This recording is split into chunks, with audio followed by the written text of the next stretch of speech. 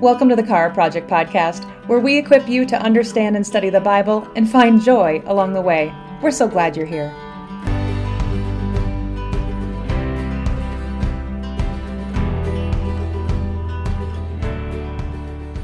Welcome to a special Easter edition of the Kara Project. I am Sarah. And I'm Heather. And today we're going to dive into another Bible verse we find in the New Testament, one that we actually find smack in the middle of the Easter story.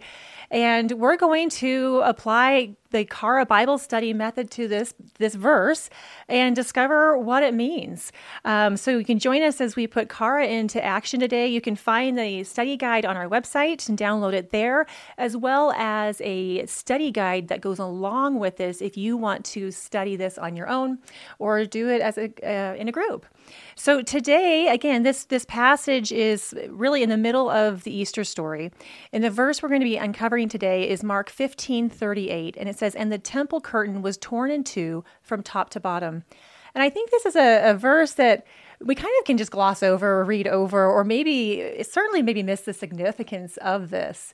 So, Heather, I'm excited to uncover this, and I'm wondering where you're going to start with us. Well, anytime we like to read a verse, we don't want to just read one verse. We want to read multiple verses. We love to start reading the context around. And what's great as part of that is, if it's Easter, let's go and actually read the Easter story. And so I'm going to start it in Mark 15. That's chapter 15. I'm going to start in verse 25. Our verse is in verse 38. So I'm going to read about, a little over 12, 14 verses here.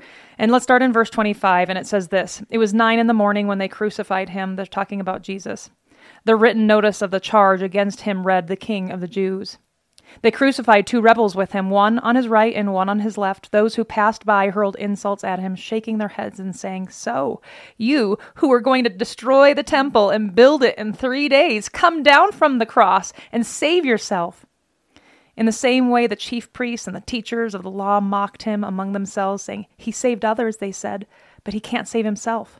Verse 32, "Let this Messiah, this King of Israel, come down from the cross, and that we may see and believe." Those crucified with him also heaped insults at him, and at noon darkness came over the whole land until 3 p.m. And at 3 p.m, Jesus cried out in a loud, loud voice, "Eloi, Eloi, lama sabachthani," which means, my God, why have you forsaken me?"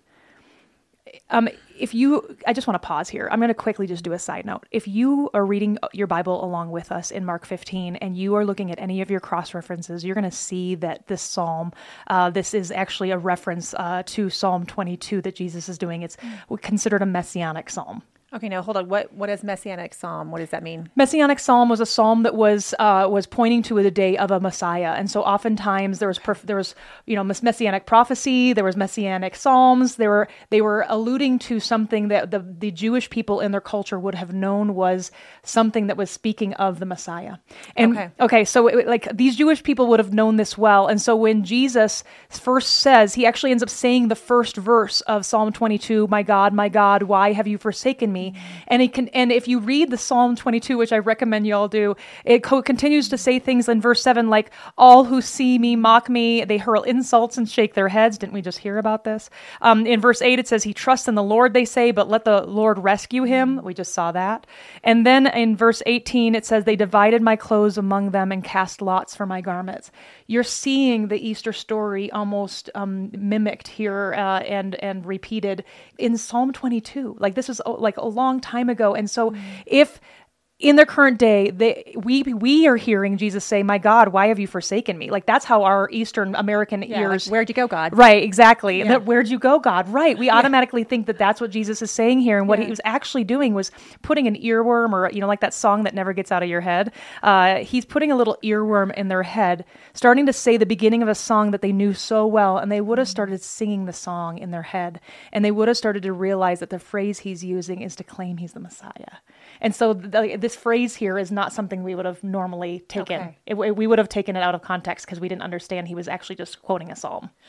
That's actually a really good point. We wouldn't have realized that. Mm-mm. And so for the original audience, just knowing that they would have known Psalm 22 as a messianic psalm, right, foretelling of this future Messiah, this future Christ, and then now here at the cross, Jesus quoting the psalm, they would have thought, Oh, wow. Wait a second. He's making a claim that I am that Messiah. Not only that, but he's also repeating back things that if you think about that psalm, he's talking about things like they trust in the Lord and say, Lord, have the Lord rescue him, and they mock him and hurl insults. They had just done that. They had just done that. And so anyway. This had been so real. If you were so standing powerful. there, how powerful. How powerful. Now, I know that I have not finished our verses in Mark 15. I totally did a sidebar. So thanks for hanging in with us, folks, as Heather just goes all around the Bible. But let's pick our verse back up in Mark 15, verse 35. Remember, he had just said, Eloi, Eloi, how was it said? Eloi, Eloi, lama sabachthani. I had to practice that a lot. I'm so glad you read that. And I didn't. Right. But let's keep going. Verse 35, let's pick it up here. When some of those standing near heard this, they said, "Listen, he's calling Elijah." Someone ran, filled a sponge with wine vinegar, and put it on a staff and offered it up to Jesus to drink. "Now leave him alone. Let's see if Elijah comes to take him down," they said. And with a loud cry, Jesus breathed his last. And then in verse 38, it says, the curtain of the temple was torn in two from top to bottom. And 39 says, and then when the centurion who stood there in front of Jesus saw how he died, he said, "Surely this man was the Son of God." I love that last detail that's found in there, this Roman centurion, that was even mentioned. And just knowing that Mark, we can learn from, the intro to our study Bibles, that Mark was writing really to a Roman audience. Yeah. And so this little detail that Mark includes here of the Roman soldiers' belief in this confession, right, that this is Christ, it was helping Mark's audience understand the awe that their own people found in the events. That's right. That's right. This is why it's so fun to study the author, everyone. If you have the chance to be able to figure out who Mark is and who his audience is, then it brings out some of these details we would have probably overlooked. Now we've read the context around our verse. We are, placed right in the heart of the death of Jesus. Mark then goes on to give more details about Jesus's death and resurrection, which you can also read about in other Gospels. But when we read this passage with this verse in mind that we started with of this curtain veil tearing in two, it makes us want to ask the question. And this is a research question we have, is what questions or observations do you have in the passage? My natural reaction is, well, what's the significance? You already brought this up, Sarah. It's like, what does this mean? This veil tearing in two? Why do we care? Yeah, this little detail that is quite actually significant, right, and amazing. Right. Now, typically, if I was studying the Bible with a gospel, I typically go to Matthew or Luke or other places where the story is told to see if I could get any information about the veil. Right. I did that. There was nothing of significance that I found about the veil specifically. So we will not cover that right now. But I would like to just go to history, because as I was reading this passage and I looked at my verse, the cross references were screaming out two different places in the Bible. One was going back in history and one was going forward. And so I want us to first go back in history. We're going to use the history questions from our Cara Bible Study Guide. And we want to look at the original audience and how they would have heard this message and how does this fit into the larger story of the Bible. All of my cross references were pointing back to starting with Exodus, where we see that the Lord is giving instructions to Moses and the Israelites on how to build a sanctuary or a tabernacle where God could dwell. So if you start in around Exodus 25 through 30, I'm not going to read all 5 chapters. In fact, I had to uncover quite a few chapters in order to get the history behind all of this. But we see that this tabernacle is being built to be God's dwelling place. So that the Israelites, as they wandered through the desert, as they would set up camp, they put up this tabernacle, and then God would His Spirit would dwell in there.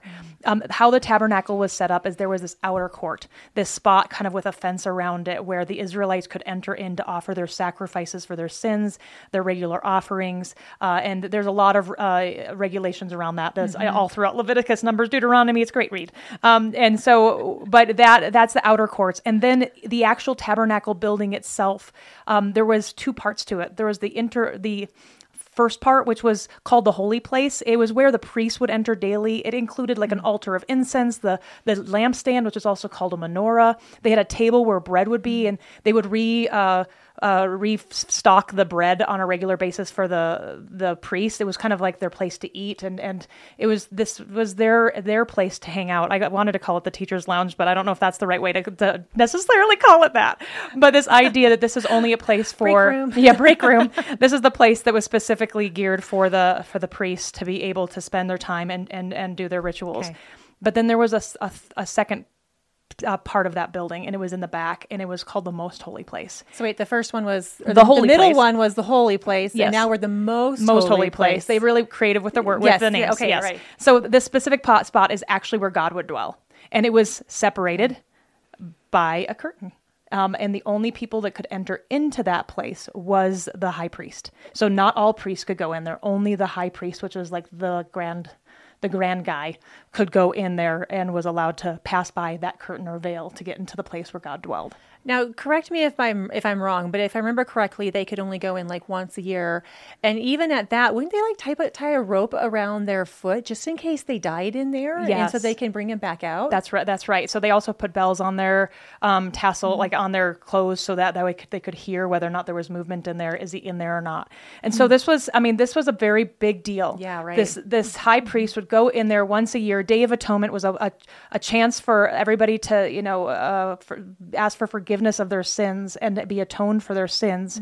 And so we see in Leviticus, again, all my cross-reference, we see in Leviticus around chapter 16 and 21, we read that the high priest could enter into the most holy place on this Day of Atonement, which is once a year. That's where I got that information. The high priest could enter in through the curtain into the most holy place, but he couldn't do it unless he was clean. He had to be pure. Nothing could be defiled. I put a pin in that because that's going to come back to our story. And then in 2 Chronicles, we later see this tabernacle, this place with the holy place and the most holy place.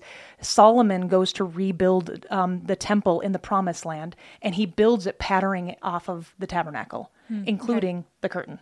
So we see this exact image of a holy place and a most holy place in the temple, that the Jews would know of in Jerusalem.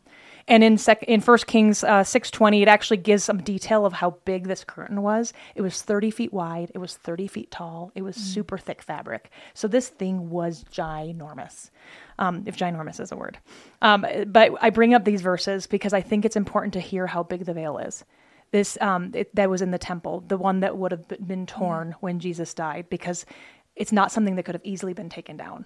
Like, we're talking about probably not something that could be done by human hands. It would have likely, the only way a human could have done it is maybe from the bottom to the top, but then you're talking about thick fabric and it's 30 feet tall. Like, this thing was huge.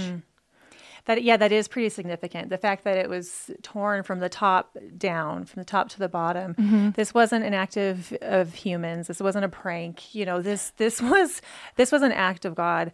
And I love all of the Old Testament passages that you just shared, because I think sometimes we might have a harder time applying the Old Testament to us, and especially some of those details about the temple, or like they get long, and now we see the significance of what is happening surrounding the Easter story and the death and resurrection of Jesus. We only know that if we know our Old Testament. We only know the history. And so here, if we're reading between the lines, so far on what we understand of the history and the significance of this curtain, the veil separated man from God. That's what we've learned through history. We also know that the high priest could only enter into that most holy place and have access to God. It wasn't the rest of the people had access to God, only the high priest did. And then taking away the veil, I mean, if we're reading between the lines here, taking away the veil meant that they could anyone could enter into the most holy place, that anyone could have access to God, not just the high priest. Okay, and so then the significance of the veil being torn by God, not humanity, does it show that, that God and only God can create a way to be reconciled to himself? Yes. I mean, this is what makes it so cool. Yeah. This is done by God and God alone. And this is why this small little detail in the Easter story is now starting to come to life even more. But we're not done yet. There's more. So I talked about how my cross-references pointed me back in history, but it also pointed me forward. And so I looked at my context and I said, okay, well, what do I know about the curtain? What do I learn throughout the rest of the Bible that helps me interpret this verse? And I actually, funny enough, pointed me to a ton of references in Hebrews. Oh, you know what? That actually doesn't surprise me. I mean, Hebrews is to these early Jewish Christians who were receiving a lot of pressure to return back to the Old Testament law. And so Jesus, Hebrews, you learn that Jesus has fulfilled the Old Testament laws and how he's greater than all the rituals and the laws and all that in the Old Covenant. So just the fact that it pointed to Hebrews to see how this would play out here, it doesn't surprise me. No, not at all. And so the first place it pointed me to is Hebrews 6:19 and 20. Let me read it for us. It says, "We have this hope as an anchor for the soul." I love that. As an anchor for the soul, firm and secure, it enters the inner sanctuary behind the curtain where our forerunner, Jesus, has entered on our behalf. He has become a high priest forever. So now we're seeing an identity here of Jesus becoming the high priest, and not just this is it for like a moment in time. It's forever. He has taken the place. He is pure. He is clean. He has he didn't need any of these sacrificial things to stay clean like all the other high priests. He gets to be our high priest, and he gets to enter in past that curtain forever. And what's really cool is this, it brings us to the idea of this curtain. Well, of course, this curtain is shred, it's torn, and Jesus gets to enter in on our behalf. But we're seeing this idea of this curtain come through loud and clear. But then the question came to me like, well, how did Jesus accomplish this? And Hebrews keeps on going. Hebrews 9 verses 1. Let me just start in 1, and we'll just keep on going. For the first covenant had regulations for worship. The first covenant meaning the one back in the Old Testament in Exodus.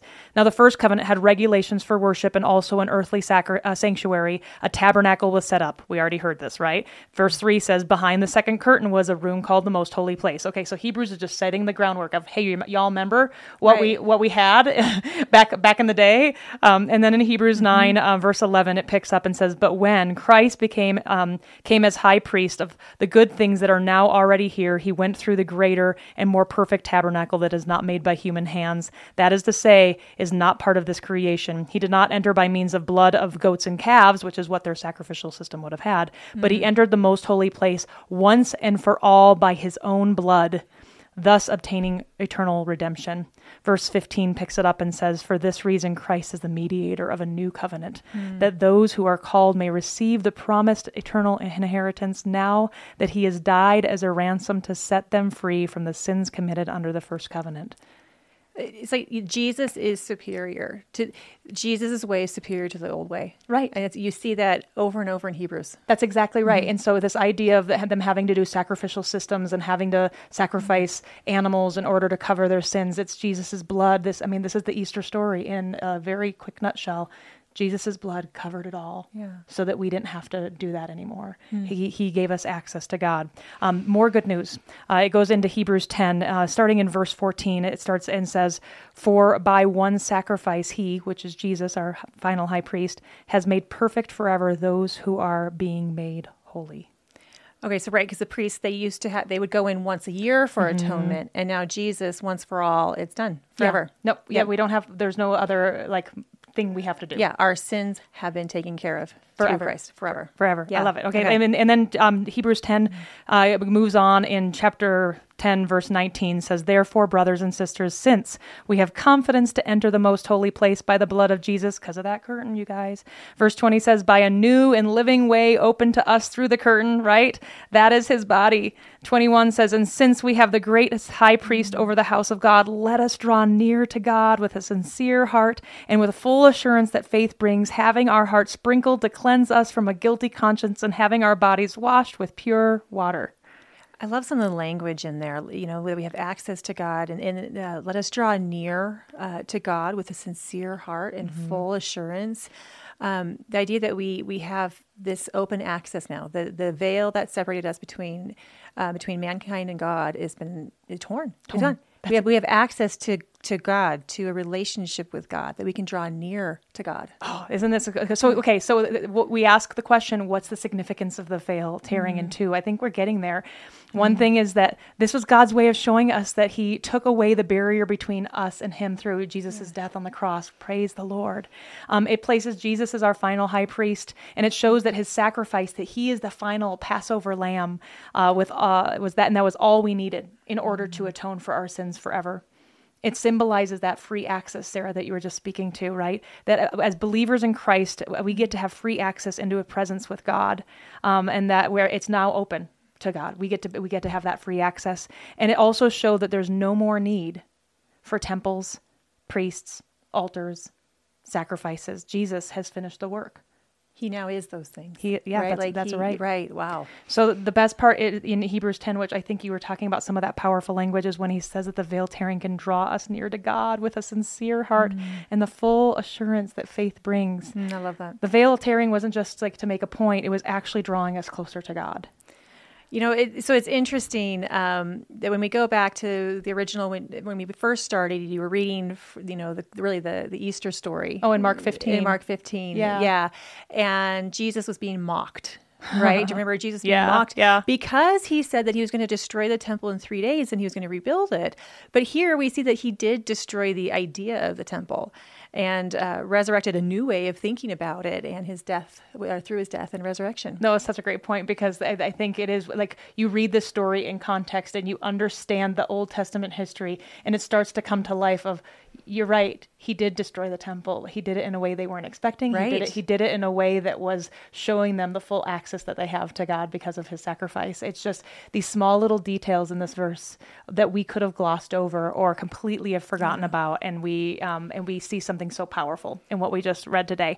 Okay, so we want to apply this. How do you apply Old Testament history and tabernacles and temples to us today? Mm-hmm. One of the questions we have under our apply section is, what do you learn about God? Mm-hmm.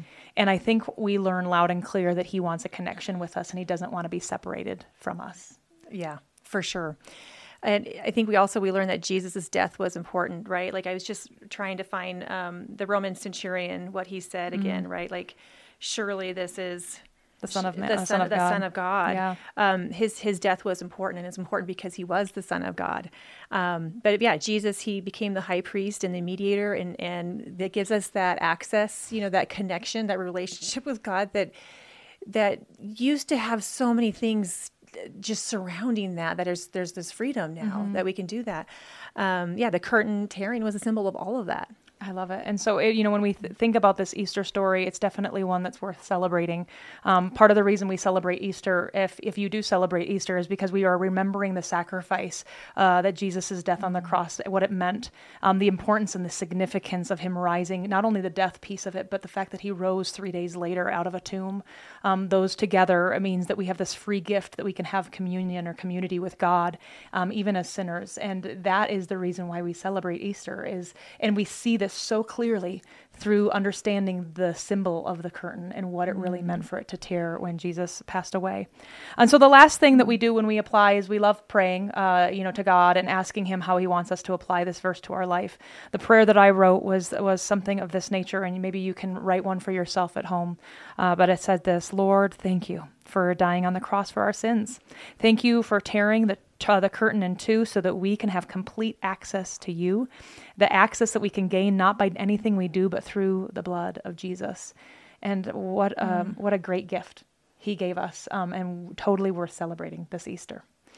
Oh, Heather, thank you so much for tackling this passage. I remember, I grew up going to church on Sundays and grew up in a Christian home, but I do remember sitting in church on Easter Sunday thinking, I think this is supposed to mean more. Like I think I'm missing the significance of this. Yeah. Like I always knew it was a special holiday and kind of what it represented, but like understanding even just the veil tearing really helps me understand the significance of his death and resurrection. That's right. And what that means for believers today. That's right. So it's incredible. So thank you for uncovering this for us by putting Kara into action on a Bible verse that we might have just, skimmed over and just missed. So, friends, make sure you join us again as we continue to dive into different passages in the New Testament.